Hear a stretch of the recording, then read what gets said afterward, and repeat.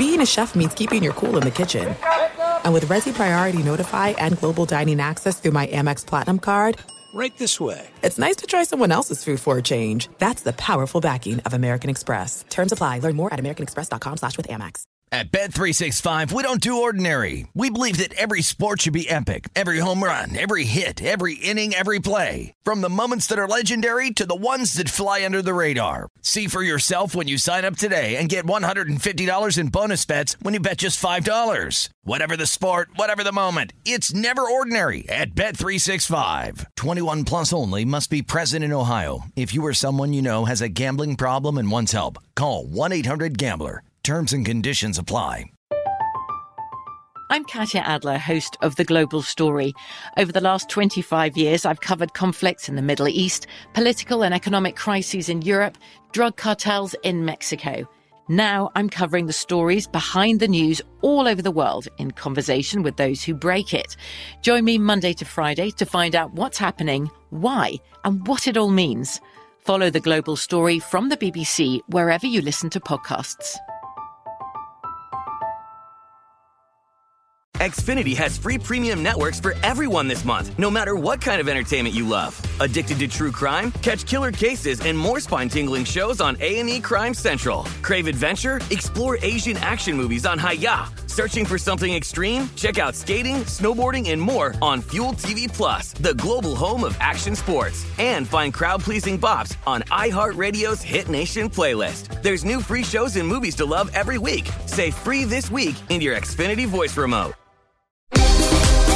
The 2020 MLB season will be one like any other that we have seen before. A 60-game sprint in just over 2 months to decide who will be playing in October in a format that lends itself to the unpredictable. But that's where Greg Peterson comes in. He's got you covered daily, highlighting elements and angles that will be essential to know, along with his picks with every single game on every single day. Now it is time for the Baseball Betting Podcast with Greg Peterson.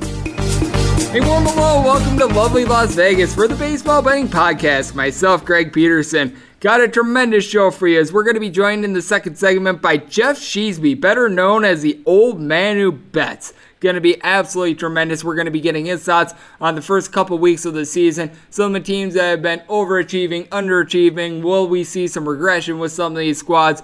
And just gather his thoughts on some of the weekend series as well. So we're going to have a good chat in the second segment. In the final segment, I'm going to be giving you guys a side and total on every game on the MLB betting board for Friday. And a little something I like to call Touch 'em All. First things first, always love to be able to answer your Twitter questions. If there's something that you'd like answered on this podcast, fire it into my timeline at JairSquarty1. If you send these via DM, aka direct message, well, the letters DM to me mean does not matter. Really did not get in anything for today, so let's take a look back at what was a very high-scoring day in the MLB on Thursday. Try to find some trends. Try to get to know these teams a little bit better. Games from yesterday is Greg buzzing about. Here is the rowdy recap. Overs were hitting at about a 30 or so % clip the last 2 days. That certainly turned around on Thursday as you wound up seeing the Baltimore Orioles all of a sudden score some runs, but they can't avoid a 4-game sweep at the hands of the COVID Miami Marlins. 8-7 the final in this one. For the Miami Marlins, Jonathan Villar was able to get his first home run of the campaign. That was off of one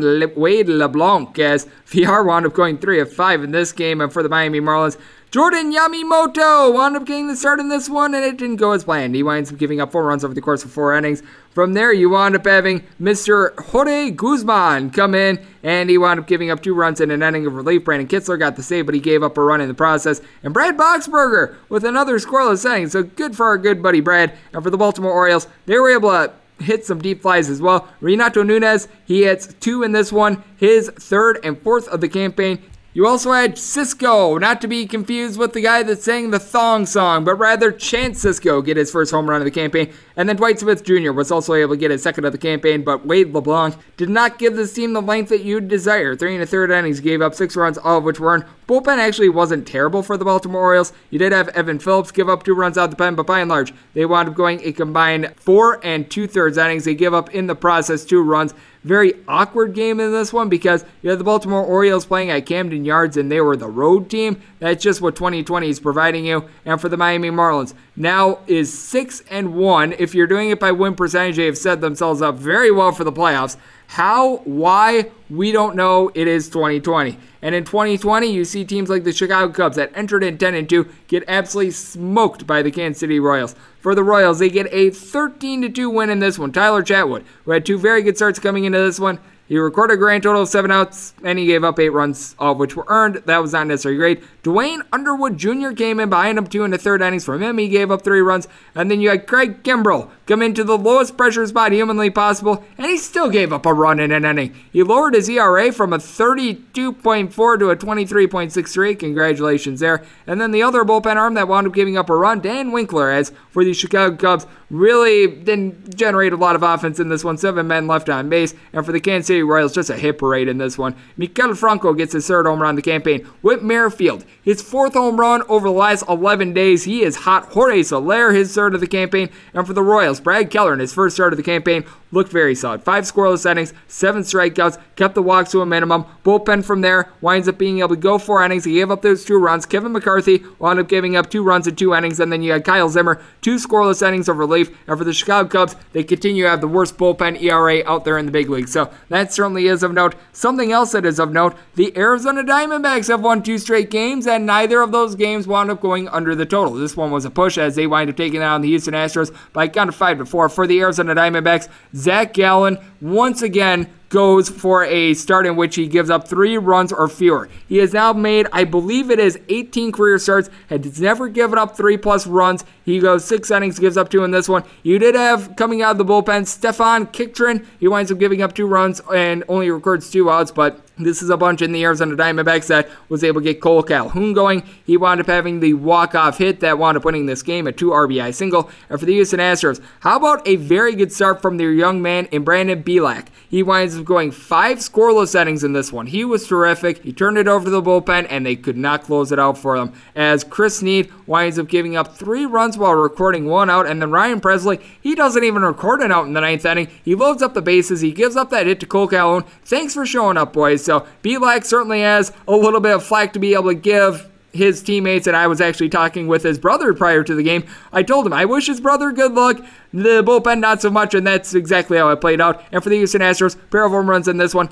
Alex Bregman and Jose Altuve, both their 3rd home runs of the campaign, so they were able to get on the board there. And the Cleveland Indians, 14 games in, they finally get their 2nd over of the year. They just absolutely lambaste the Cincinnati Reds by a count of 13-0. It was just the endless 7th inning as they got a touchdown and a field goal in the 7th. As for the Cincinnati Reds, Luis Castillo was not long for this game, but it was certainly better than the bullpen. He winds up going 5 innings. He gives up 3 runs. Big bugaboo for him has always been walks, and he gave up 4 in this one, but he did get 9 punch-outs. He did wind up giving up a home run as well for the Cleveland Indians. 2 home runs in this one, both off the bat of Jose Ramirez. He winds up getting his 3rd and 4th of the campaign. And for the Cincinnati Reds, how about this dreadful bullpen? They wind up giving up over the course of 3 innings, 10 runs as Mr. Jose De Leon. He winds up recording 5 outs. He gives up 8 runs, all of which were earned. He now has a 43.2 ERA and with a 16.2 ERA, Cody Reed. So there is that for the Cincinnati Reds. Just nothing doing on this day as Carlos Carrasco, 6 scoreless innings. He did give up 4 walks, but only 1 hit in this one, and then the bullpen from there, including Adam Plutko, who has been a starter for this team this year, all were able to provide scoreless innings, so the Indians keep that going in. I don't think the Indians have given up more than 5 runs in a single game so far this year. I had someone asking me how the Cleveland Indians keep playing unders. Well, when you fail to score 4+ runs in pretty much all your games except for this one, and you never give up more than 4 runs, that's a good recipe for unders. What else is a good recipe for unders? Have a guy throw a complete game. That's exactly what the LA Angels did. They get a 6-1 win over the Seattle Mariners. For LA, Max Stassi, how about what he's been able to do? 4th home run on the campaign. That was off of one Nestor Cortez Jr. And then you had Shohei Ohtani get his 3rd home run on the campaign. That was off of Taijuan Walker. Taijuan Walker has just never been able to stay healthy. And now his ERA is not healthy as it's a 5.79. He goes 3 2/3 innings. He gives up 4 runs, all of which were earned. Bullpen from there, they give up 2 runs over the course of 5 1/3 innings with Cortez giving up that home run. And for the Seattle Mariners, Daniel Vogelbach was able to get to Dylan Bundy in this game, his first home run of the campaign. But for Mr. Bundy, a complete game. He winds up giving up that home run, but 10 punch-outs, did not walk a guy, 107 pitches. He was able to be very efficient for this one. And for the LA Angels, 2 of 11 with men in scoring position. Mike Trout winds up going 1 of 5, but they certainly were able to get the job done thanks to some solid pitching. There was actually some solid pitching on the Philadelphia Phillies bullpen, as it looked like this game might get away from them early, but they were able to take down the New York Yankees by a count of 5-4. In this one for the New York Yankees, they were able to get a home run off the bat of Gary Sanchez. That is his first of the campaign. That came off of Nick Pivetta. Zach Eflin was supposed to be on a 60-pitch limit. He winds up throwing 77 in this one over the course of 4 innings. He gives up 2 unearned runs. He was able to punch out 5. Pivetta winds up giving up that home run. But for the bullpen of the Phillies, going 5 innings and giving up 2 runs against the New York Yankees, not too shabby. You had JT Realmuto being able to get his second home run in 2 days as well. He goes deep off of Jordan Montgomery. He started the campaign, and for Montgomery, not a good start in this one. He winds up going 4 innings, gives up 5 runs, all of which were earned.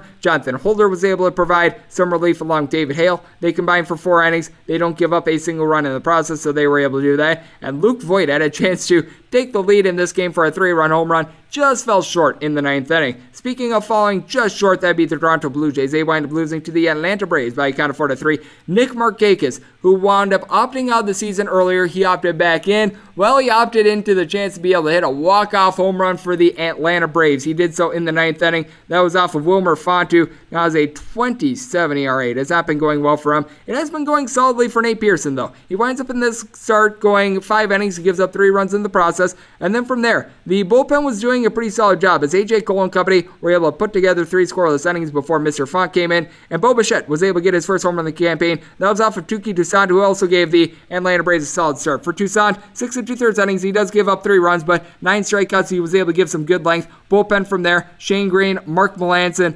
along with Tyler Madzek, they wind up being able to do their job. A combined 2 1/3 innings of scoreless baseball from them. And for the Atlanta Braves, all of a sudden, they've been able to do a very good job of being able to piecemeal some of these games together. They have played now 3 out of their last 5 games to the under, and they've certainly been able to get the job done, as they have now been winners of 4 out of their last 5. Speaking of winners of multiple games in a row, the Milwaukee Brewers. They take down the Chicago White Sox by a count of 8-3, and the bats finally awoke, and Christian Yelich gets the cheapest inside the park home run you're ever going to find. Eloy Jimenez was going back on a can of corn ball. He winds up getting tangled up. He falls into the stands, and Christian Yelich gets a home run in the process. So there was that. And then Jed Gurko got a home run that actually flew over the fence. Those were both off of former Milwaukee Brewers not so great Gio Gonzalez. As for Gonzalez, 4 1/3 innings, he gives up 5 runs, 4 of which were earned, including those 2 bombs. And then from there, Steve Cishek wound up giving up 3 runs out of the bullpen. As for the Chicago White Sox, they were able to get a deep shot off of Luis Garcia, his third of the campaign.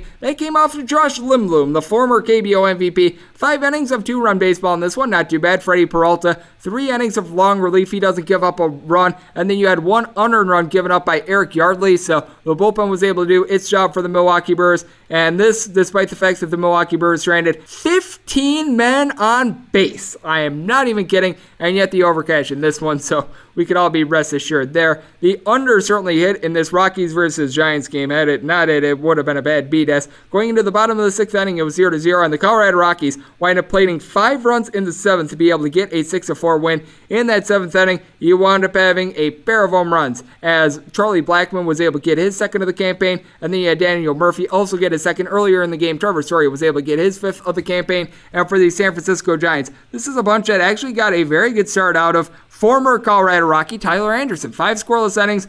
They turned to the bullpen, and they turned to a defeat, as you wound up having Wandy Peralta give up one of those home runs. You had also in the process Caleb Barger give up 2 runs, and Rico Garcia was not good in this one. He winds up giving up 3 runs without recording in a single out. And for the San Francisco Giants, they were able to get a 3-run shot of their own. Mariko Dubin winds up going deep. That was his first home run of the campaign. As for the Colorado Rockies, they wound up getting a very solid start out of Kyle Freeland. He wound up giving up that home run, but 6 2/3 innings, he was able to do his job. Bullpen from there, very solid. Jaudio Diaz, a 4-out save. and Yency Almonte winds up giving up 1 run in 1 inning, so he was able to hold down the fort there. And speaking of being able to hold down the fort, the swinging Oakland A's were able to do so against the Texas Rangers. They wind up being able to get a 6-4 win in this one. For Oakland, they were powered by a 4-run 4th inning, and they were able to get the 3rd home run in 2 days out of Matt Olson, his 4th of the season. That was big. And Mike Fiers, he certainly lit the game on fire a little bit later as he wound up giving up 2 runs in the 7th inning. He goes 6+ innings, giving up 4 runs in the process, but TJ McFarland, Yasmero Petit, and Liam Hendricks, they had his back. For Hendricks, his 4th save of the campaign, they wind up going a combined 3 innings, not giving up a single run. They didn't give up 5 hits, but they were able to put out the fire. And for Mike Minor, we thought that regression would be coming from in 2019. It said it's come from in 2020. Gives up 5 runs over the course of 5 innings. Bullpen from there was not necessarily terrible. You did have 1 run given up by Joely Rodriguez, but by and large, they wind up going 3 innings, giving up 1 run in the process. But for the Oakland A's, a team that was playing a whole bunch of unders to begin the year, and they had scored more than 3 runs in regulation just once prior to the last game of their series against the Seattle Mariners. They have now done so 3 times. I say 3 times because they wound up having that walk-off grand slam against the Texas Rangers, but in 3 of their last 4, they certainly have erupted with the bats. And speaking of erupting with the bats, that'd be the Pittsburgh Pirates. They walked the plank to a 6-5 win for the Minnesota Twins. They had things started in this game early with a Miguel Sano 3-run home run. For Sano, don't you know, that is his 3rd home run of the campaign. And then you had Eddie Rosario get his 3rd of the campaign, along with Byron Buxton, his 1st of the season. And for Kenta Maeda, not a great but not a terrible start. He gives up 3 runs over the course of 6 innings for the Pittsburgh Pirates. Gregory Polanco was able to go yard. That was his 1st of the season. And for the Pittsburgh Pirates, they wound up trotting out there JT Brubaker. It was his 1st start of his career. He winds up giving up that home run to Sano, so it didn't go as planned. 3 innings. He gives up 3 runs. And then from there, you got some long relief out of Cody Ponce. He winds up giving up 2 runs in 3 innings. But then Chris Stratton, along with Sam Howard, were able to hold down the fort for the final 3 innings. And the Pittsburgh Pirates able to walk this game off as Taylor Rogers just was unable to close out this game. He gets 1 out in the 9th inning, but he gives up 2 runs. And Submergio Romo also gave up a run in relief, as well as for the Minnesota Twins, their 2nd straight over after they had played, I believe it was 5 out of their last 6 games to the under. So that is what we all noticed from Major League Baseball on Thursday. Now let's talk to our man, the old man who bets, Jeff Sheesby, about what he's seen so far this year, some of the angles that he's taking a look at, along with some of the teams that he thinks are going to have regression/progression this season. That's on the other side, right here on the Baseball Betting Podcast. Myself, Greg Peterson.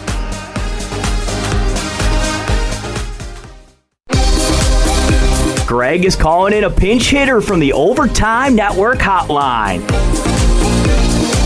And we're back here in lovely Las Vegas for the Baseball Betting Podcast. Myself, Greg Peterson. It is great to have on our next guest. We've got Jeff, a.k.a. the old man who bets, and it's Jeff with a G on this one, and he does terrific work. He works out there with CBS New York. He does some work with 1:37 p.m. as well, and a variety of different other things, as well as oldmanwhobets.com, and you can follow him on Twitter. It's simple enough, Old Man Who Bets, all together, no underscores, no spaces or anything like that, as it is Jeff Sheesby joining me on the podcast. And Jeff, great to have you aboard, my friend. How are you? Greg, doing great, man, as well as I can in these trying times. Appreciate you having me back. It is great to have you back, and it is great to have baseball back in our lives as well. I've been very pumped up for the season, and we're about 2 or so weeks through, and what have been some of your big takeaways? Because obviously this is a very strange season, and I can tell you right now, I am so glad that I did not fire on futures, just because I feel like if you would have bet on futures, you'd be the victim of bait and switch at this point, because we've seen changes with the playoff format, double headers, extra innings, list goes on and on. You just had no idea what you were diving into if you wound up taking these season win totals. Yeah, the season has been crazy. You know, you said it before. Grateful to have sports back, but every day seems like the narrative could be different. We got 7 innings today. The Yankees absolutely abysmal. And we've got teams missing half their players, games being postponed. I think the Phillies are playing something like 54 games in the next 56 days. It's going to be a wild ride in terms of starting lineups, in terms of finishing games, in terms of finishing the season. But, you know, again, my fingers, my toes, my eyes, everything I can cross are indeed crossed.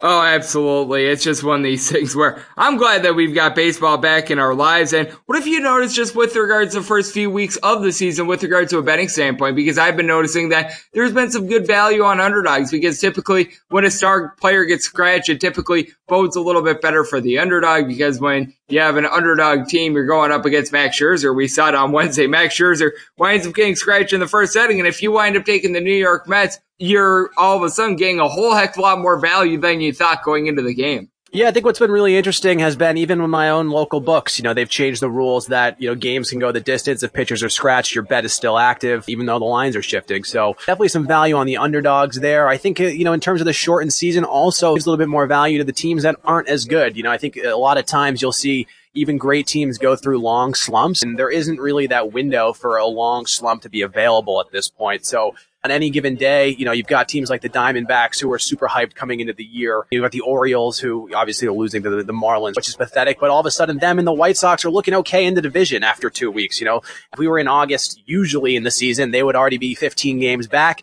and thinking about 2025. But now all of a sudden they're not. It's been an absolute roller coaster. I'm grateful that my Yankees have been mashing other than today. And it does seem like there's a bit of a discrepancy though on kind of the great teams and then everybody else. I'm thinking about the Dodgers. I'm thinking about the Astros. I'm thinking about the Yankees, and I'm thinking about the Twins, and then I'm thinking about everybody else. So I think those 4 teams are really poised in terms of, having a great starting rotation as well as just electric bats. Seems like a season, even though batting averages are down early, those heavy hitters I think are going to be pretty key come, what is it? Is it October? Is October still the playoffs? I'm not even sure. Yes, with the new sir. playoff. Yeah, good.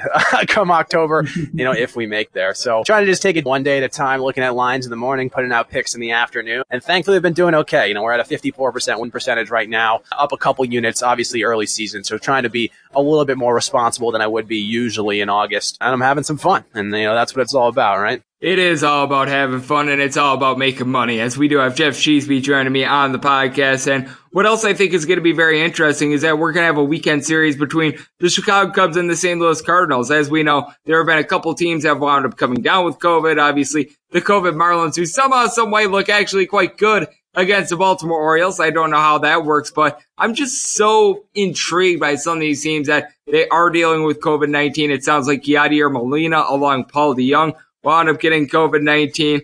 There were a couple other guys like Junior Fernandez. He's not really a player of note, along with Edmundo Sosa. But with that said, I just think that this is one of these series that you do want to highlight, because with the St. Louis Cardinals, they trot out their Adam Wainwright on Friday, someone who is a very good pitcher. And the Cubs trot out their guy in John Lester that we all know he's a wily veteran. But I just feel like you don't know what you're going to get with some of these teams, because we saw the Brewers come back from their COVID hiatus in the first game. The Philadelphia Phillies looked the best against the New York Yankees. And then you have the Miami Marlins, and they wind up shutting out a Baltimore Orioles team that was coming off a 3-game sweep against the Tampa Bay Rays. And it just leads to there being just absolutely no consistency whatsoever with these teams. Yeah, no consistency in that time off. It's really hard to quantify, who's going to show up, who's going to be healthy, and how we're going to bet that. And, I think what's really interesting, especially with a series like the Cubs and the Cardinals coming into the season, these are 2 teams that were projected to be within 4 games of each other in the overall standing. 1:37 p.m. is the article that I write for. 538 is a website full of great insights.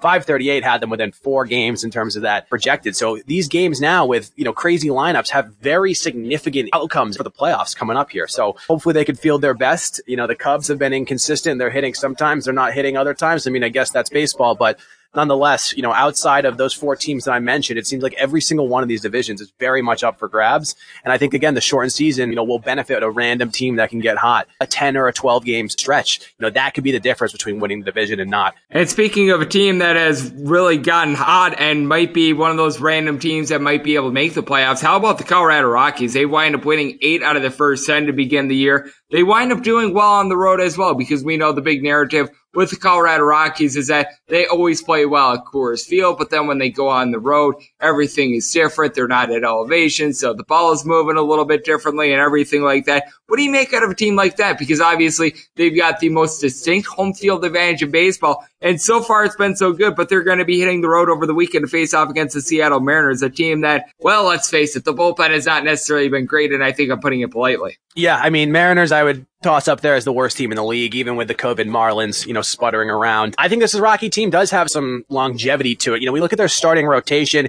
You've got German Marquez, who on the road last year was absolutely fantastic. I believe a sub 3.5 ERA. At home, that was 6+. So we talk about that home field advantage for the hitters. Not always the same case for the pitchers. Of course, we have the ever so volatile John Gray, part of the brothers Gray, as I like to joke about, Sonny and John, 2 of my favorite pitchers in the league. John Gray, though, he's a guy that when he's got a fire, he pitches pitches pretty well. He can get it done. You got Kyle Freeland, who miraculously was great at home, 2 years ago? But this is an okay starting rotation that if they can get it together and just pitch well for, 5 to 8 game stretches, that could be the difference between playoffs and not. Of course, you've got Arenado and Blackman, who are going to be hitting bombs kind of regardless of where they are, and they've got some pretty good young stars. So I think this Rocky team is a lot of fun to root for. I love those purple and gray jerseys. I think they obviously smashed the Mariners this weekend, but I think even long term, I think they could make a run for the wild card. Probably not win the division because the Dodgers are going to be, at the top there. But hey, this is a short season. Literally anything can happen. And what would be more 2020 than some of these, monster teams faltering and not even making the playoffs? That'd be something.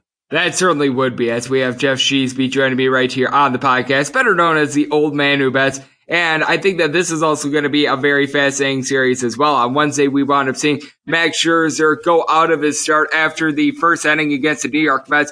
Now it's going to be the Washington Nationals facing off against the Baltimore Orioles that are fresh off their series against the COVID Marlins, a series in which did not necessarily go the best for the Baltimore Orioles, putting it very politely. I have no idea where the bats went. They come off of sweeping the Tampa Bay Rays. They struggle with the Miami Marlins. Now they're going to be going up against the Washington Nationals team that has to wind up rearranging their starting rotation a little bit because Eric Fetty, one of their normal starters, he has to come in the second inning of that game on Wednesday. So I think that this is one of the most intriguing series that you have. These two teams typically play each other every year in interleague play anyway, but now you've got Juan Soto back for the Washington Nationals, but they have just been stranding the world on base, the Nationals have been. And for the Baltimore Orioles, it feels like they give you a great effort on some days, and then when they play against Miami Marlins, all of a sudden they're lost like a snowman at a bonfire when they're trying to hit it. It's absolutely ridiculous. Yeah, man. I mean, the Orioles, they're projected to have something like a -70 run differential this year outside of Means. Cobb, I like Cobb. I think Cobb's finally back from that injury. Pitched great in that first outing. But,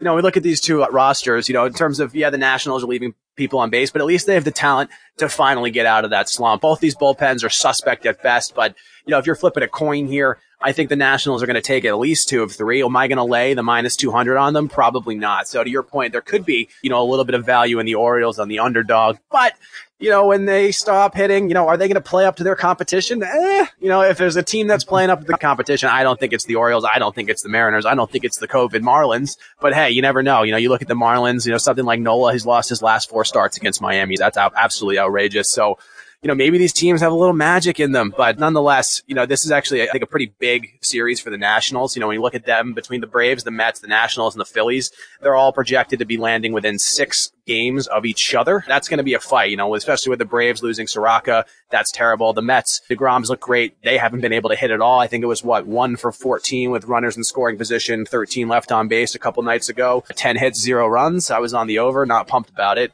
But, it's like one of those things that all these teams are a little cold. All batters outside of Aaron Judge seem to be a little cold, and they do need to win these games against trash teams. Otherwise, end of the season, it could be tough. So hopefully they realize that they have that motivation and they come to play.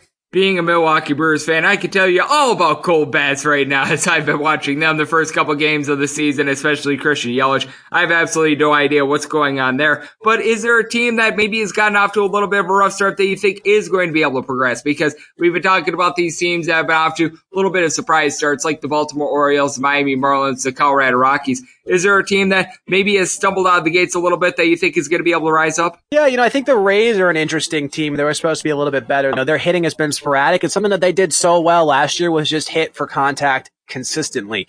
That's been totally missing this year. Even like the Indians, you'd think that they'll eventually wake up. They've got the rotation, I think, to make some moves. Not that that's a radical call by any means. Everybody thought the Indians were going to be good this year, but there's a lot of teams that are lagging. Look at the Mets, for example, 4-8 on the season. Pretty good rotation, pretty good bats. Alonso looks like a scared puppy when he's batting. He's got his tail between his legs. What is he doing? I don't know. So it's the type of thing where I think all of these teams can bounce back. The Rockies, is that sustainable? Probably not. The Diamondbacks, that loaded roster, also not sustainable. I'd look for them to bounce back as well.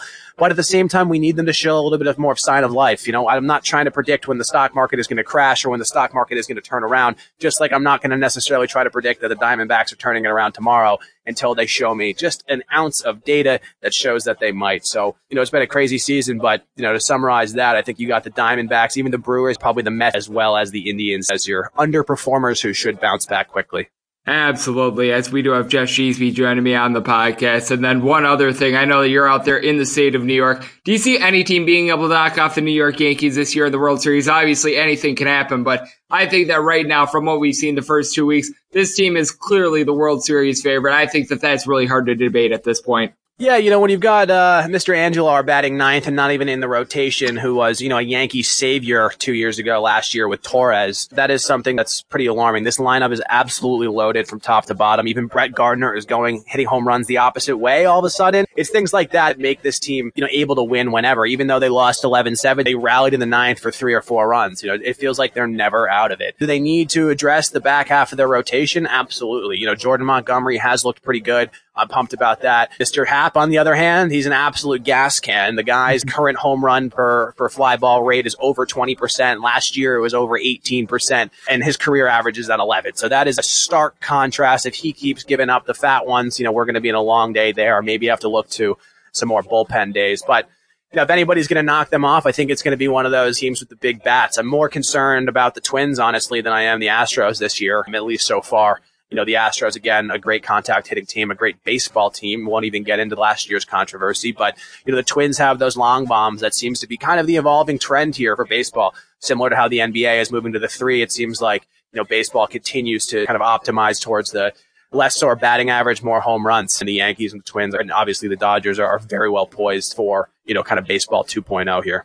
Oh, the Twins have been off to an absolutely terrific start. And don't sleep on the pitching as well. The Minnesota Twins pitching so far here in 2020, it has been absolutely superb. And speaking of absolutely superb, that would be you, Jeff. Despite the fact that we've had a lot of craziness the last couple months, you've been doing a good job of being able to keep up with a little bit of everything. You do some work with CBS New York out there in the great state of New York, 1:37 p.m. List goes on and on, oldmanwhobets.com. So let the good people at home know what you're working on right now and how they're able to follow along on social media. Yeah, just try to take it one day at a time. Say it's a great day for a great day, and I generally mean that. What happened yesterday, we can't worry about it. All we can do is change right now. So, whether that's sports betting, whether that's fitness, whether that's mental health, whatever it might be, things will get better. It will be okay. And let's just try to build, help each other, love more, hate less, and then obviously cash the tickets. I am right there with you. Just enjoy life, try to make a little bit of money in the process and have some fun. That's what it's all about at this point, and Jeff does a great job of it. So big thanks to Jeff Sheesby, better known as the Old Man Who Bets, for joining me right here on the podcast. Now it is that time the podcast coming up next. They give you a sign total on every game on Friday's MLB betting board as we touch them all.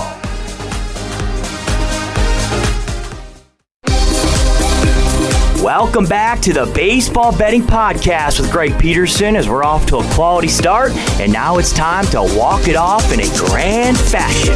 And we are back here in lovely Las Vegas for the Baseball Betting Podcast. Myself, Greg Peterson. Big thanks to Jeff Sheesby, better known as the Old Man Who Bets, for joining me in the last segment. Now it is that time of the podcast. I give you a sign total on every game on Friday's MLB betting board as we touch them all. If a game is listed on the betting board, Greg has a side and a total on it, so it is time to touch them all. Do note that any changes that are made to these plays will be listed up on my Twitter feed at GRS41. As per usual, we are going to be going in Las Vegas rotation order. And little side note here, we have one game that's going to be off the board, but this is the first time that we're going to have 15 plus games with every team in action for the first time since the first weekend of the series. So let's take a little bit of appreciation there, and it's going to begin with 9:51, 9:52 on the betting board. You have the Baltimore Orioles hitting the road to face off against the Washington Nationals. As of right now, ESPN says that it's going to be 2 to be decided for the Washington Nationals. Looks like it's going to be Anibal Sanchez, though, and for the Baltimore Orioles,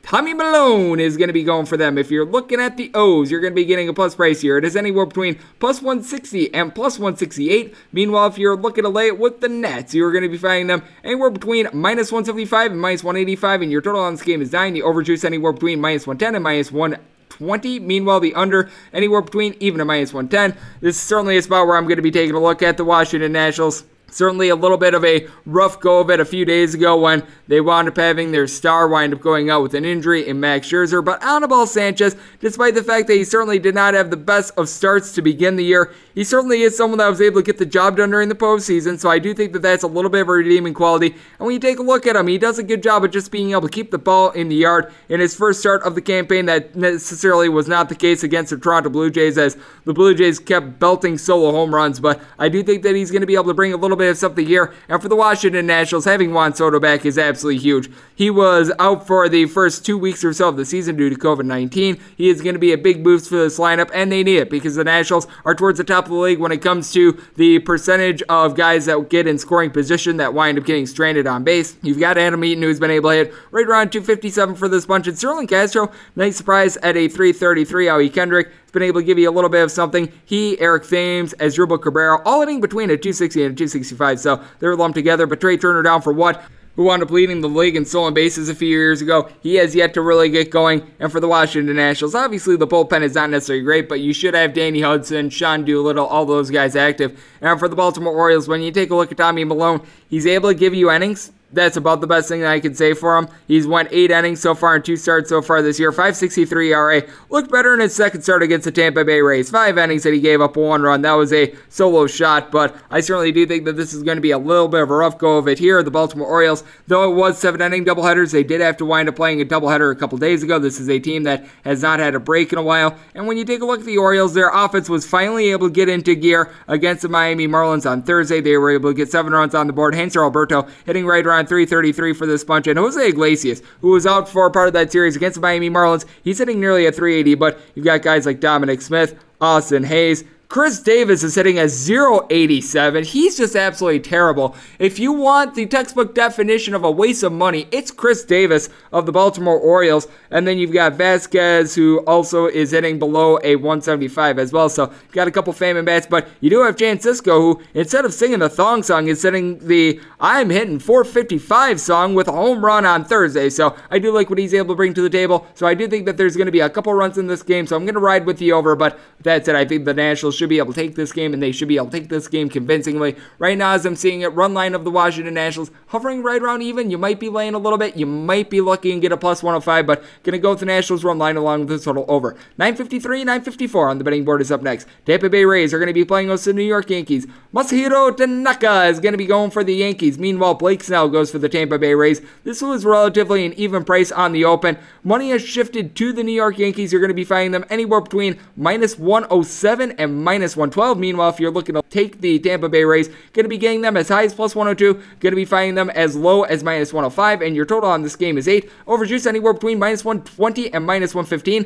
Unders anywhere between even a minus 105, and this is a spot in which I do think that the Yankees bats are going to continue to get going. Despite the loss against the Philadelphia Phillies yesterday, they were still able to get some good swings on the ball. Luke Voigt, if he winds up hitting that ball just a couple feet further in the 9th inning, that turns into an over and most likely a New York Yankees win. Now, I will say this, the Yankees have used up quite a few of their bullpen arms, and Masahiro Tanaka is really being put on a short leash. This is someone that only wound up going 3 innings in his first start, so you can't think that he's going to be long for this game, but you got to think that more of the trustworthy bullpen guys like Adam Ottavino, Zach Britton and company, they're going to be available for this game, and Blake Snell is just someone that is not impressing me right now. He's made 2 starts so far this year, a combined 5 innings. He wound up giving up 3 runs in his last start against the Baltimore Orioles, the poopy Baltimore Orioles. He does have 9 punch-outs, but even when he was winning his Cy Young during the 2018 season, this wasn't someone that gave the team a whole lot of length. With the Tampa Bay Rays, obviously, you've got a very good bullpen. This is a team that is very adept of being able to adapt, so that is something that is going to be able to help out this bunch, but I certainly do think that the Tampa Bay Rays offense, a little bit of an issue, and that's putting it politely. Hunter Renfroe has 2 home runs, but he's hitting below the Mendoza line.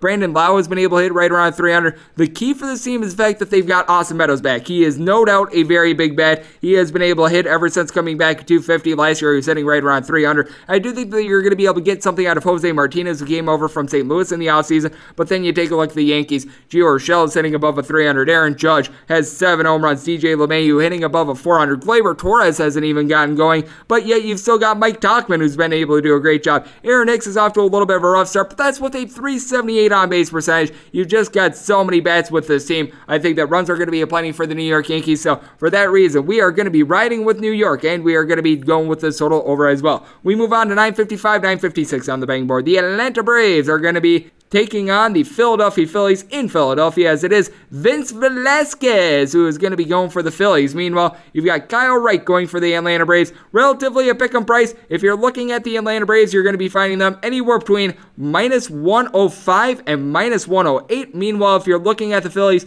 anywhere between minus 102 and minus 107. So relative pick'em there. This total wound up starting at 10. As I'm seeing it, it's mostly 9.5 with the over anywhere between minus 115 and minus 120. The under is anywhere between minus 105 and even. Now seeing a minus 125 on the over with the under at plus 105. So you certainly are seeing a little bit of movement there. And this, ironically enough, is my New York Post play of the day. And I am all aboard the over. You take a look at both of these starters.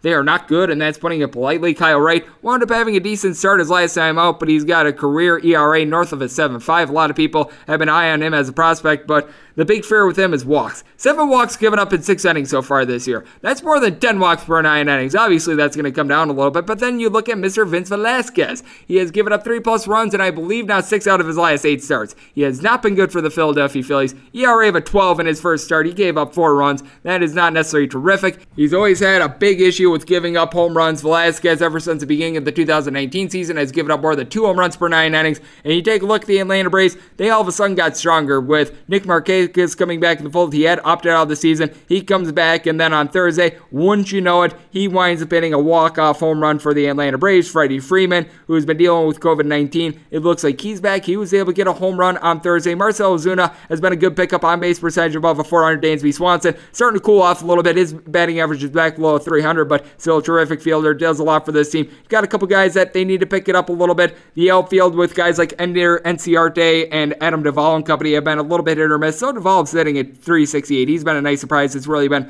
Austin Riley that's been doing a little bit less. And then you got Ronald Acuna Jr. in a bit of a slump. And then when you take a look at the flip side for the Philadelphia Phillies, runs have not been an issue for this team. JT Realmuto, 3 home runs in 7 games for this team so far this year. Bryce Harper was able to get a home run in that double dip against the New York Yankees. Didi Gregorius does a great job of being able to get on base. Gene Segura got off to a little bit of a cold start. He wound up getting the day off on Thursday. You got to think that he's going to be back in full. Scott Kingery along with Neil Walker, both of these guys are hitting $125. They're going to raise up their batting averages along with Andrew McCutchen and Rhys Hoskins. Hoskins only hit about a 235 for the year during the 2019 season, but his on base is a 387 despite him hitting below a $150. So I think that he's going to be able to get a little bit of something going. I think that runs are going to be aplenty here, but I have a lot more faith in the Atlanta Braves bullpen in this spot. You are going to be having guys like Shane Green and company that are going to be available. I have a little bit more faith here in Kyle Wright as well, but I certainly think that both these teams are going to be putting up 5+. So for that reason, we're going with the over, and we are going to be riding with the Atlanta Bravos. We move on to 957, 958 on the betting board. You've got the Pittsburgh Pirates, and they're going to be walking the plank back home to face off against the Detroit Tigers. Matthew Boyd goes for the Tigres. Meanwhile, it is going to be Chad Kuhl going for the Pittsburgh Pirates. Your total on this game is 8.5. The over is anywhere between minus 115 and minus 105. The under is anywhere between minus 105 and minus 115 as well. Tigers find themselves anywhere between minus 115 and minus 120 favorites. Buccos are anywhere between plus 105 and plus 110, and the Pirates were finally able to get a win on Thursday. Congratulations to that. Bad news is this is still a team that's sitting below 225 as a collective. Michael Felice is currently on the 60-day injured list. You've got Clay Holmes, who's currently out as well. Chris Archer is out for the season. List goes on and on. Now, I will say Colin Moran has been solid for this team. He's got 5 home runs. Josh Bell was able to get a home run in that series against the Minnesota Twins as well, but you just take a look at this Pittsburgh Pirates bunch, you just don't have a lot to be had. Now, they do have one guy that's really busted out in Phillip Evans. He's hitting a 344, but he was the only player in the lineup on Thursday that wound up getting an at-bat that had a batting average north of 250. That is absolutely pathetic. Meanwhile, you take a look at the Detroit Tigers. You can say what you will about the Detroit Tigers. And Miguel Cabrera is only hitting a $143, but Jacoby Jones all of a sudden is hitting like a 380. He's got a trio of home runs. Jonathan Scope and CJ Cron come over from the Minnesota Twins. Both these guys have multiple home runs. Now, they have been on a little bit of a hiatus. They wound up having their series against the St. Louis Cardinals wind up getting postponed, so there is a whole lot of that going on, but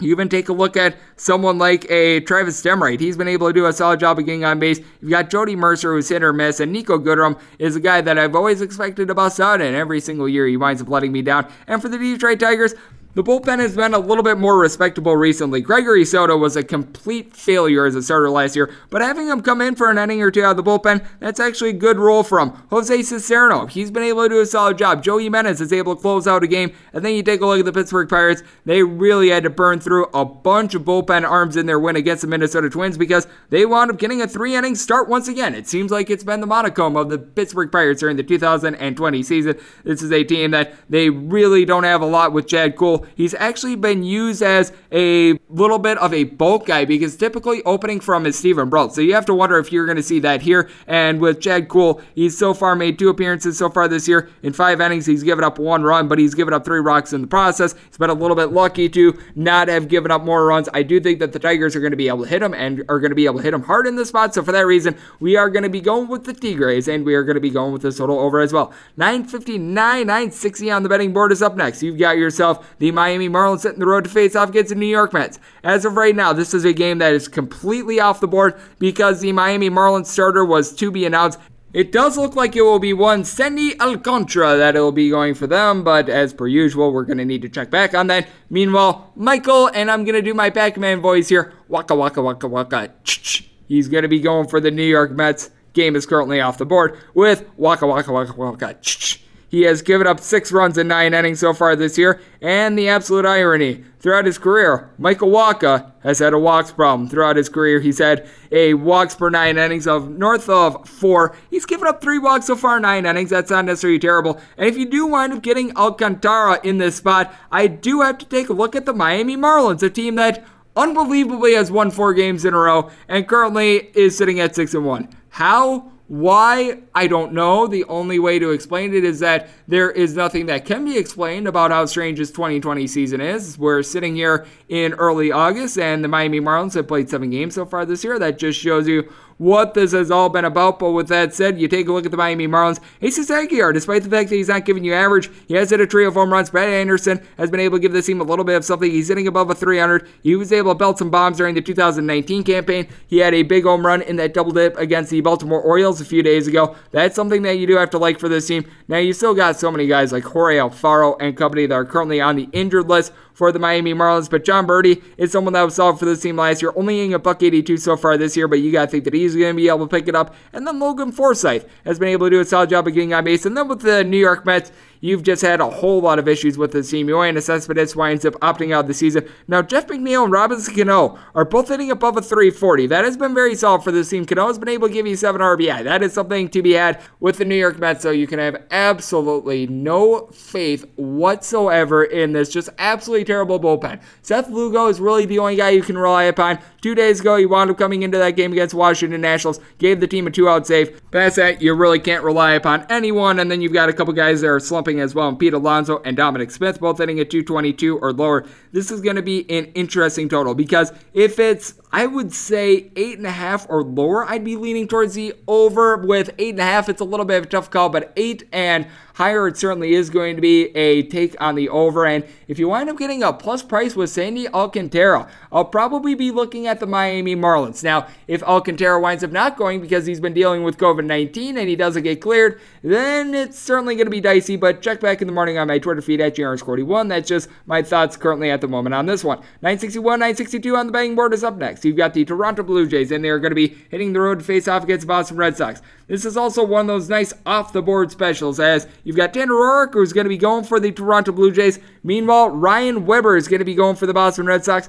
Not quite sure why this is a game that is currently off the board, but it is, so there is that. And when I take a look at this game, you do have a Boston Red Sox team that is one of the top teams out there in the major leagues at being able to just get on base and have a good batting average. Christian Vasquez, 4 home runs, 308 batting average. Kevin Pillar's been hitting a 352, and he's got an on-base percentage a little bit higher than that. That has been certainly something to be had for this team. Alex Verdugo was able to get the team a home run a few days ago to be able to break the ice there. And then Jose Peraza has been okay at being able to get on base. And all of a sudden, Xander Bogaerts, after a slow start to the year, he's hitting above a 300 once again as well. Rafael Devers and JD Martinez, you got to think, are going to pick it up as well. But then when you take a look at the Toronto Blue Jays, this is an interesting bunch. They are currently without Ken Giles, who is injured. That certainly hurts their bullpen, and it certainly has been far from formidable. But with the Toronto Blue Jays as well, Teoscar Hernandez at the leadoff spot but has been able to hit right around a 300. He's got 4 home runs. Lourdes Gurriel has been able to do something, but then you got guys like Bo Bichette along with Vlad Guerrero Jr. They're just not hitting for average right now. Both these guys are hitting at 200 or lower, along with Roddy Tellez. You've got Randall Grichuk, who's been able to get on base, but this is a team that it feels like they're a little bit all or nothing. I do think that is something that needs to be pointed out. And Tanner Roark, a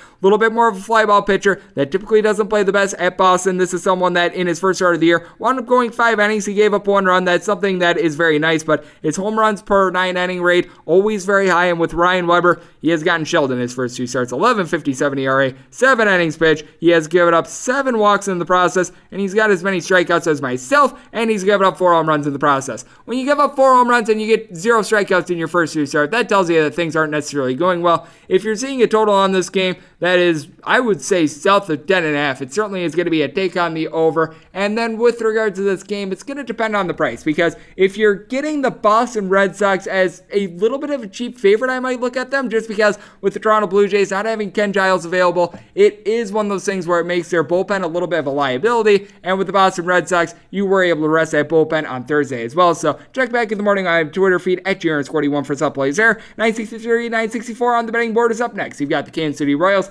and they're playing host to the Minnesota Twins. Devin Smeltzer is going to be going for the Twins. Meanwhile, Jacob Junis goes for the Kansas City Royals. Your total on this game is 9.5. Under is juice of -115, the over is -105, and if you're looking at the Twinkies, you're going to be finding them anywhere between -160 and -165. Meanwhile, your plus price here with the Royals is anywhere between +150 and seeing as high as a +155 out there as well. And this is a situation in which you got to be riding with the Minnesota Twins at a little bit of a bounce back. I think that Devin Smeltzer is going to be able to do much better than he's done in his first couple innings of the year. 4 2/3 innings. I believe that he wound up making 2 long relief appearances that wound up totaling those innings. He's given up 6 runs, 2 home runs, certainly not ideal, but you take a look at what he did during the 2019 campaign. He wound up getting a couple starts during that season. It was 6 total starts, 11 appearances. He wound up posting up a 3.86 ERA. His strikeout to walk rate was a little bit north of 3. Now, home runs can be a little bit of an issue for him, especially given the fact that he winds up playing a little bit more of a pitcher-friendly ballpark out there in Minnesota, but by and large, he has been pretty solid. He wound up giving up 8 home runs during that 2019 campaign, and that was over the course of 49 innings, but he can do a solid job of locating. And then you take a look at the other side for Jacob Junis.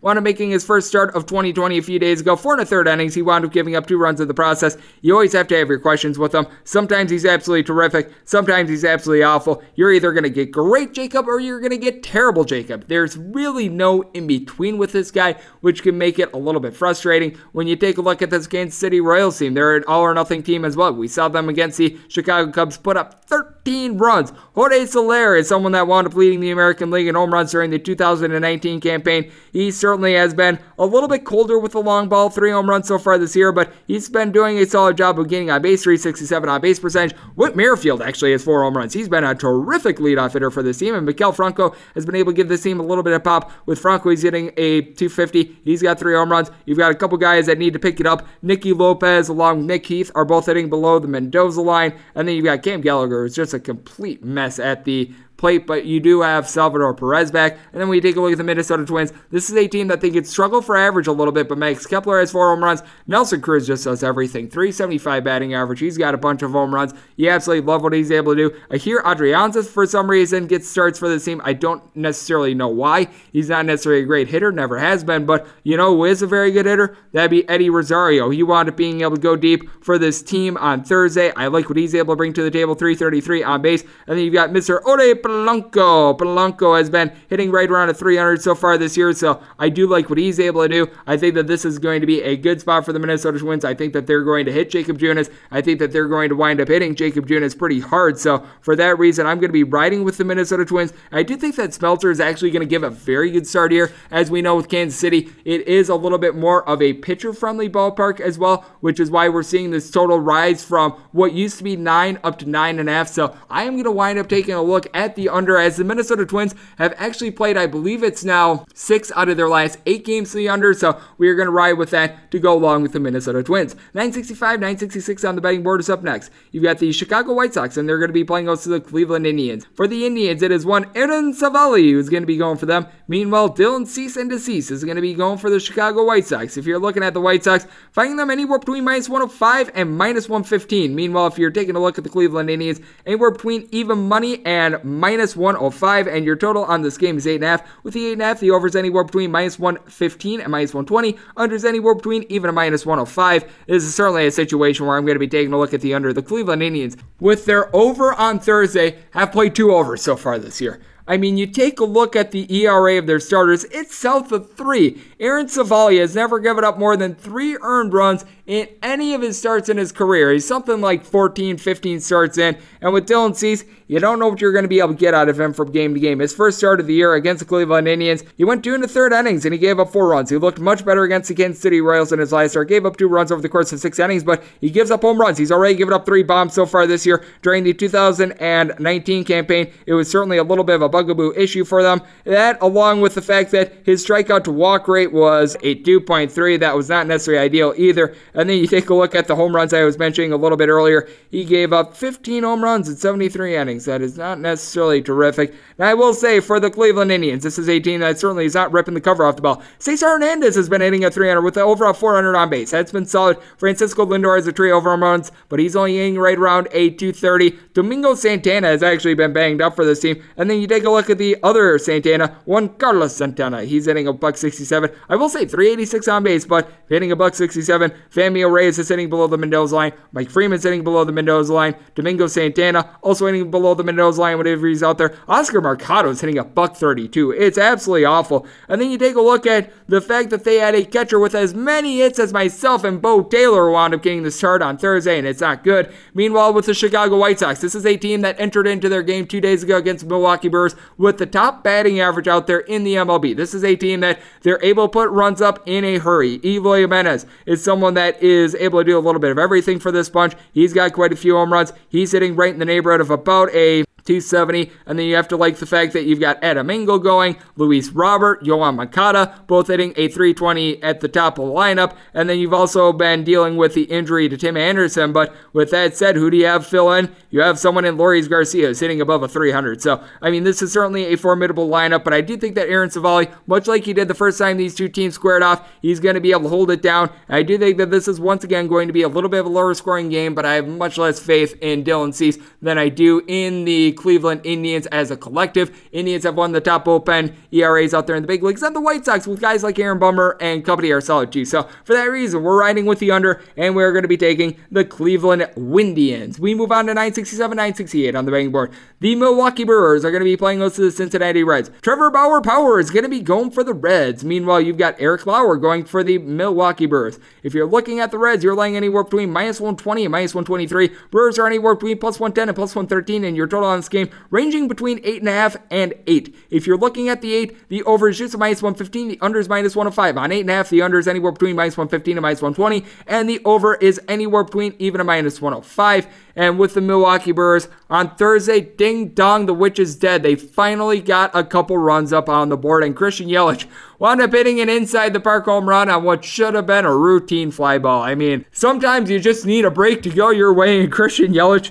has certainly got one of the most generous breaks I've ever seen in my life, but he was able to have 4 RBI in the game. You got to give him a little bit of credit there. Jed Gurko was able to give the team a home run as well. That's a little bit surprising. Omar Narvaez, Justin Smoke, both hitting below the Mendoza line. Keston Hiura's been able to do a little bit of something with the 250. Now, you do have Lorenzo Cain who's out for the season, so Ben Gamel's had to take his place. He's hitting a 207. Ryan Braun's currently on the injured list, but you are at the very least getting a little bit of something. But you take a look at Trevor Bauer. He has come out like a man possessed to begin 2020. He wound up having a complete game in that double dip against the Detroit Tigers. He went 7 strong in that one. 13 1/3 innings so far this year across his 2 starts. 20 strikeouts. He has given up 1 run. That was a solo home run. And for Eric Lauer, this is someone that he was using long relief / as a starter during the San Diego Padres 2019 season. Now, he's had his successes. He's had his declines. It's one of these things where you just don't know what you're going to be able to get out of him from game to game. You could tell that towards the beginning of the 2019 season, he was solid. Towards the middle of it, he was okay, and then he just wound up having a massive fall off. So there was that. He does an okay job of keeping the ball in the yard. He wound up giving up 20 home runs over the course of 150 innings last year, so he does a solid job there. He does sometimes give up a couple walks, so he's going to give you up right around like 3.2 walks per 9 innings, so a little bit of pause there with the Milwaukee Brewers. You certainly do have a solid bullpen for this bunch, so they have that working for them. And for the Cincinnati Reds, Mike Moustakas not being in the fold is certainly something that has hurt this team. You could tell that they were just absolutely anemic on offense against the Cleveland Indians. Now, we know that the Cleveland Indians are doing a great job of pitching. I just highlighted it. But with that said, really, other than Nick Castellanos, who's hitting at 366 with 6 home runs, you've got nobody going. Eugenio Suarez is sitting well below a 200 right now. Joey Votto has been a little bit banged up, and even when he's been out there, he's been hitting right around a 237. You've got Shogo Akiyama, who comes over from the MPB of Japan. He's hitting at 216. Jesse Winker has been a liability at the plate. Freddie Galvis, Kyle Farmer, Tucker Barnhart, all hitting at 200 or lower. Nick Senzel is not necessarily a guy with a bunch of pop. He's hitting right around 240. It's been a little bit of a mess, but with that said, with Cincinnati, I do feel like they've got a massive advantage here with pitching. I do think that it's going to be a little bit of a lower scoring game, and in the end, in a battle of two scuffling offenses, the Cincinnati Reds pull it out with Trevor Bauer being able to give a good start. So we are going to go with this total under, and we're going to be riding with the Reds. 969, 970 on the betting board is up next. This is the Chicago Cubs, and they're hitting the road to face off against the St. Louis Cardinals. When I was doing my interview with our good buddy Jeff, it was supposed to be Adam Wainwright, and it was supposed to be, according to ESPN, Jack Flaherty as of a couple hours ago. Right now, as I'm reading it on the Vegas betting board, you've got Daniel Ponce de Leon. So this has been moving all over the place. Meanwhile, for the Chicago Cubs, it has been and still will be John Lester. So at the very least, you have that. There's one book that has been just re-listing this game left and right. That would be Bookmaker. As I'm seeing it right now, the St. Louis Cardinals are minus 120, and you got the Cubs at even money. So obviously, you've got poor juice there. And the total on this game is 8. The over juice of minus 115, and the under is minus 105. So we're going to operate with that right now because I have to think that the other numbers in which you had the Cubs at plus 135, well, they are a little bit obsolete at this point due to all the pitching changes and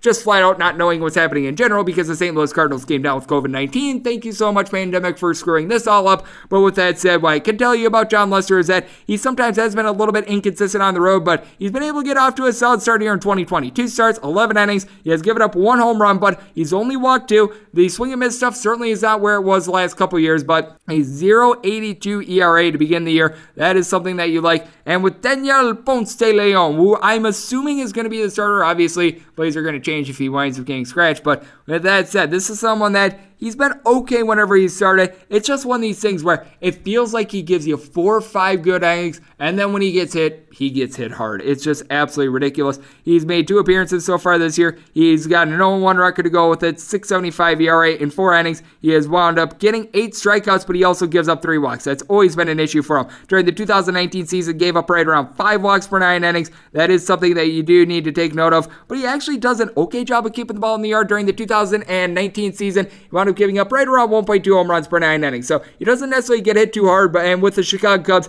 you got to think that this is a team that's going to be coming out very angry. They've been a little bit inconsistent with the batting average with Javi Baez and Anthony Rizzo both hitting right around 240, but both these guys have hit 3 home runs so far this year. Wilson Contreras has been a little bit of a constant for this team. He's sitting at 317. Whenever Victor Garantini's been out there, he has been solid as well. Jason Hayward is currently hitting below the Mendoza line along with Albert Amora Jr. And then you have been able to get a little bit more of something out of Chris Bryant. He's hitting just a $185, but he's been picking it up. Jason Kipnis is someone that I like. He's hitting a 375, good offseason pickup. And then obviously whenever you bring in Craig Kimbrell, it's not good. He was used up in the game on Thursday, though. So Craig Kimbrell not going to be used. That all of a sudden puts a lot more value on the Chicago Cubs. And with the Chicago Cubs, they are actually dead last in the MLB when it comes to bullpen ERA. I think that Craig Kimbrell has 2/3 of that responsibility. And then when you take a look at the Cardinals, they have been, ever since the beginning of the 2019 campaign, one of the best teams with regards to bullpen ERA. But obviously, you've got a bunch of guys that are dealing with COVID-19, including Paul DeJong, along with Yadier Molina. So that means that you're going to be relying upon guys like Paul Goldschmidt. Obviously, Goldschmidt is hitting at 316. He's very solid. Tyler O'Neill has a pair of home runs this year, but he's only hitting at 200. You have to wonder what you're going to be able to get out of the St. Louis Cardinals in general. You still are going to have some of your bigger bats, but you got to think that with not having in some of those guys, you're going to need to rely upon Tommy Edman, Dexter Fowler a little bit more. I still think that there's going to be a couple runs to be had for the St. Louis Cardinals, but certainly give an edge here to the Chicago Cubs because I think that a couple bullpen pieces for the St. Louis Cardinals as well dealing with COVID. So for that reason, as it stands right now with the numbers that I gave you with the Cubs right around even money and the total of 8, I'm going to be going with this total over, and I'm going to be going with the Chicago Cubs. 971, 972 on the betting board is up next.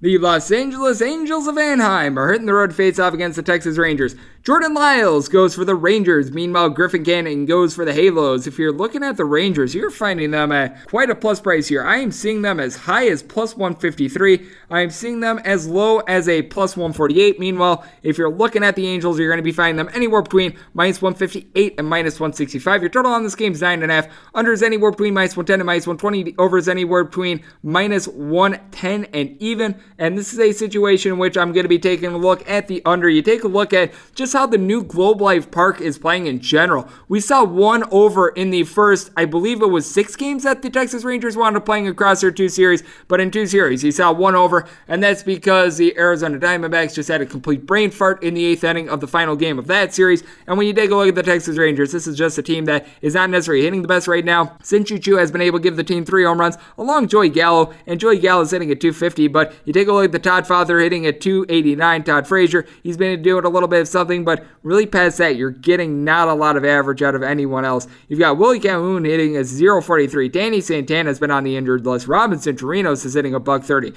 Nick Solak's hitting at 229. Elvis Andrus is hitting below the Mendoza line. Chu is hitting at 200. I mean, it's absolutely terrible. And for the Texas Rangers, guys like Nick Goody and company have actually been halfway decent in the bullpen. You certainly have a little bit of pause when a guy like Jesse Chavez comes in, but he's certainly not terrible. Meanwhile, you take a look at the Angels. This bullpen has been truly terrible. But you look at Griffin Canning. He's actually coming off a nice start. He wound up going up against the Houston Astros, and he won 6 innings, and he gave up 1 run. That's a little bit of a confidence booster. He's got great swing and miss stuff. He just wound up not doing a great job of locating in his first season in 2019, 4.58 ERA, 90 1/3 innings. He had a K to walk rate of about a 3.2, but he wound up giving up 1.4 home runs per 9 innings. It just felt like there were some starts in which he was doing a very solid job, and then he would have that one big giant blow-up inning, so you always have to keep your mind on that. And for the Angels, what you always have to keep your mind on, all the bats are in this lineup. Ever since coming off of paternity leave, you've got Mike Trout with 3 home runs. That's ridiculous. David Fletcher, along with Brian Goodwin, are both hitting above a 300. Max Zassi, 4 home runs at a 333 batting average. This is someone that had for the longest time not been able to put it together. So far, so good for him. You even take a look at Anthony Rendon. He's only hitting a $133, but a 395 on base. So he's been finding a way on. Shohei Ohtani, you can tell that he's dealing with a little bit of an injury, but he still winds up going deep for his 3rd home run of the campaign. Failure as a pitcher, but so far so good at the plate. But then you do have Justin Upton, who's hitting a $116. That certainly is not helping out this bunch. But then you take a look at the Texas Rangers and their lineup, and it certainly hails in comparison. And for Jordan Lyles, he has been a very inconsistent pitcher. You take a look at what he did during the 2019 season. He entered into 2019 having never won a July start, and then July and August and into September, he was really the ace for the Milwaukee Brewers. So far this year, he has wound up making 2 starts. They have not gone as planned. A combined 6 innings. He wound up giving up 4 runs against the San Francisco Giants in that second start. And what was really bad is the fact that he gave up 5 walks in those 4 innings as well. Certainly not necessarily a bright spot. He can sometimes give up some hard contact. Definitely give an edge here to the Angels, but with the way that this ballpark is playing, I'm going to ride with the under as well. So going under, and we're going with the Angels. 973, 974 on the betting board is up next. The San Diego Padres are going to be playing against the Arizona Diamondbacks. Going for the D-backs, it's going to be Luke Weaver. Meanwhile, you got Zach Davies on the bump for the Pods. If you're looking at the Padres, going to be laying anywhere between minus 115 to minus 125. Meanwhile, your plus price here with the Snakes is anywhere between plus 105 and plus 115. Your total on this game is 8.5. The under is anywhere between minus 105 and minus 115, and the same goes for the over. So that makes it nice and easy. Shop accordingly for the juice there. And I do take a look at Luke Weaver, and he has just been absolutely blown up these first 2 starts of the season. 14.73 ERA. He wound up going up against the San Diego Padres about a week and a half ago. He had 3 solid innings, and then he wound up giving up a 6 spot in the 4th inning. And against the Dodgers, he wound up looking solid to start with, and then once again, he wound up getting blown up for 6 runs. And that start as well, a combined 3 home runs given up over the course of 7 1/3 innings. And what's bigger than that, the fact that he's given up 5 walks. He's always been a pretty solid swing and miss guy. He's got 11 punch-outs so far this year, but you take a look at what he did during the 2019 season, very injury-riddled. He only won 12 starts in 64 1/3 innings. He did a little bit of a better job of keeping the ball in the yard, right around 0.9 home runs per 9 innings. Gotta think that he's going to be able to find a little bit of something. And when you take a look at the San Diego Padres, Going into the week, they were actually the number 1 rated offense out there in the MLB. I will say they are starting to fall back to earth a little bit, and rightfully so, because you could tell even in that game against the Arizona Diamondbacks, they just seem to be getting all their runs in like one big inning. But Will Myers has been terrific for this team, hitting a 302, 4 home runs. Fernando Tatis Jr., 13 RBI, 294 average. He's got 4 bombs. Now, you do have a couple guys that they just aren't holding up their end of the bargain. Guys like Francisco Mejia, Josh Naylor, and Jurickson Profar, who is just absolutely useless. And Manny Machado's only hitting at the Mendoza line as well. He was obviously a waste of money. Tommy Pham has been able to give this team a little bit of something, 351 on base. And Trent Grisham, 3 of home runs for him. I really like what he's able to do. And then with Zach Davies, this is someone that has never been a great swing and miss guy. You're not going to call on him to be able to get 10 plus punch outs in a game, but what I do like about him is that he does typically a good job of keeping the game out in front of him. He wound up getting a little bit dinged up towards the middle of the 2019 campaign with the Milwaukee Brewers, but 2 starts so far this year. He's won 5 innings apiece in both of them. He wound up giving up 2 home runs at Coors Field, but as we know, Coors Field plays a little bit differently than pretty much anywhere else. Him being in San Diego and this being a little bit more of a pitcher-friendly ballpark, I think is going to play to him very well. For the Diamondbacks, they've been able to bust out the last 2 games with their offense. 5 runs on Thursday, 14 runs against the Houston Astros, but you take a look at the first time these 2 teams played, I think that they got to 4 runs just once in that series. That no doubt is an issue. Cole Calhoun is only hitting a 214 for the D-backs. Meanwhile, you've got Ketel Marte and Sterling Marte both hitting above a 340. Christian Walker's hitting above a 300 as well, but other than David Peralta, you've pretty much got everyone else in this lineup hitting a 225 or worse, so that is something that has you scared a little bit. I do think that Davies is going to be able to give a solid start in this spot, and I do think that it's going to be a little bit of a lower scoring game. I think that Luke Weaver is going to be able to do a better job, but when you take a look at the Padres bullpen, I know like Kirby Yates has been inconsistent, but you saw Matt Stram. Stamen is one of the best 8th inning guys that you're going to find out there in the league. Drew Pomerantz is back as well. I do think that that's a big advantage for the Pods. So for that reason, we are going to be going with San Diego in this spot, and we are going to be going with the total under as well. We move on to 975, 976 on the betting board. The Houston Astros are going to be hitting the road to face off against the Oakland A's. Going for the swinging Oakland A's, it's going to be Chris Bassett. He has us hook, line, and sinker. Meanwhile, Zach Greinke is going to be going for the Houston Astros. If you're looking at the Astros, going to be getting them very cheaply, actually, in this spot. You're finding them as low as minus 102, as high as a minus 108, and that's pretty much the same for the Oakland A's. As low as minus 102, as high as a minus 108, and your total on this game ranging between 9 and 8.5. On the 8.5, overages anywhere between minus 115, minus 120, unders anywhere between even a minus 105, and if you're looking at the 9, the under is anywhere between minus 120, minus 125, the over is anywhere between even and plus 105, and I do think that Zach Greinke is going to be able to give a good start in this spot. With Zach Greinke, he wound up having his start pushed back a day so that way he could just regather himself. He was supposed to make his return trip to Arizona, but that certainly did not happen. First start of the year, he wound up going 3 1/3 innings against the Seattle Mariners. Did not go as planned, but keep in mind, during the 2019 season, he wound up having a very rough start in his first time out. He gave up 4 bombs to the San Diego Padres, and then from there, the rest of the year, he gave up like 0.75 home runs per 9 innings, so he was able to find himself. In his last start, he went more like 5 2/3 innings, looked like the old Zach Greinke, so that is solid, and this is certainly someone that doesn't quite have the same velocity as he had a couple years ago. And then you take a look at Chris Bassett. He's been very solid in 2 starts so far this year. 9 2/3 innings,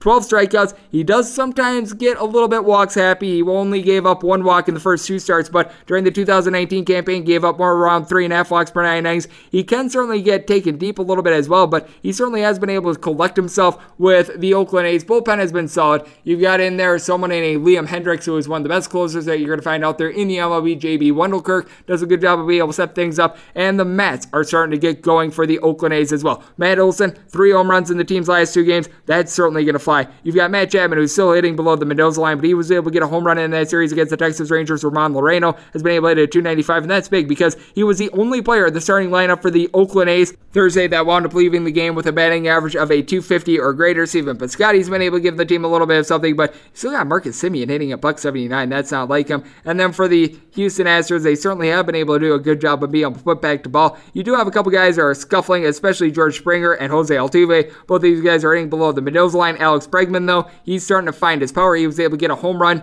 in that game against the Arizona Diamondbacks on Thursday. He still is only hitting about a 235 for this team, but Michael Brantley hitting a 390 on-base percentage above a 460. That's been solid. Yoli Gurriel has been able to give the team a bit of something, and Carlos Correa hitting above a 380 is certainly going to fly with this team, but the bottom of the lineup has really come back to earth. Kyle Tucker and Martin Maldonado both hitting below a 225. You've got the Marine layer out in this game. game, and we know this with the Oakland A's. They just do not hit right-handed pitching the way that they do lefties. Zach Greinke is a righty. I think that he's going to be able to do a very solid job in what I think is going to be a little bit of a lower scoring game. So we're going to be riding with the under in this spot, and we're going to be taking the Houston Astros. 977, 978 on the betting board is up next. The Colorado Rockies are going to be hitting the road to face off against the Seattle Mariners. Yusei Kikuchi is going to be going for the Seattle Mariners. Meanwhile, Antonio Senzatella is going to be going for the Colorado Rockies. Your total on this game is 8.5. The over is anywhere between minus 115 and minus 105. Meanwhile, the under is anywhere between minus 115 and minus 105. And this is pretty much a pick'em game. With the Seattle Mariners, you're going to be finding them anywhere between minus 102 and minus 108. And the same goes for the Colorado Rockies. And this is certainly a spot at which I'm going to be riding with the Colorado Rockies. Now, with Antonio Senzatella, he wound up having a north of 6 ERA during the 2019 season. That was not necessarily ideal, but he actually pitched better on the road than he did at home. That's something that stands out to me, and his first 2 starts of the year looked very good. A combined 11 innings, 2-0 record. He did not give up a single home run. The 4 walks are a little bit unsightly, but he did a better job of getting swings and misses. He was only getting right around 5 punch-outs per 9 innings during the 2019 season. He's already got 9 and 11 innings so far this year. And for Yusei Kikuchi, actually a quality start his last time out against the Oakland A's, but I will say this, it's an Oakland A's lineup that is badly struggling, and for the Colorado Rockies, even in their road games so far this year, they've really been able to get the job done. You've got Trevor Story. He's got 5 chapters in his home run book. 5 home runs so far this year. I believe that 5 of them are solo shots. And then for Charlie Blackmon, he's been hitting right around a 400. He was able to go deep on Thursday. Nolan Arenado, from a batting average perspective, he certainly hasn't been the best so far, but he was able to get a pair of home runs in that series against the San Francisco Giants. You've got Matt Kemp, who's able to get things going. On-base percentage hovering right around a 400. Garrett Hampson, along with Chris Owings, both hitting above a 285. You'd like to see that. And for the Seattle Mariners, the offense has been very inconsistent. Kyle Lewis has really been able to do some very good things for this team. He's hitting a 385. He's got a trio of home runs. And then Kyle Seager hitting a 300 with 14 RBI. That is something that you'd like to see. But you've got J.P. Crawford, who's been doing a solid job of getting on base. Been a little bit hit or miss recently, but by and large, he's been able to do the job. You've got Dylan Morris hitting a 333. He was able to hit a home run in that series against the LA Angels as well. But then you got the bottom of the lineup. D. Gordon, Malik Smith, along with Hudson at the catcher spot, and then you got a young first baseman in Evan White. All these guys are hitting a $130 or lower with a 200 on base or lower. You've got really a top-heavy lineup for this team. Tim Lopez, whenever he's out there, he's been able to do a solid job of being able to get on base, but I do think the Colorado Rockies should be able to take Yusei Kikuchi to the woodshed. With Kikuchi, 2/3 of his career starts have went over. This is a guy with a career ERA hovering right around a 5.4. I think the Rockies are going to hit him, and they're going to hit him hard, so for that reason, we're going to be riding with Colorado, and we're going to be taking this total over, and we wrap things up with 979, 980 on the betting board. You've got the Los Angeles Dodgers, and they're going to be playing us to the San Francisco Giants. Now, the Giants have been doing some maneuvers with their pitching staff, to say the least, but as of right now, it is going to be Justin Marja going for them.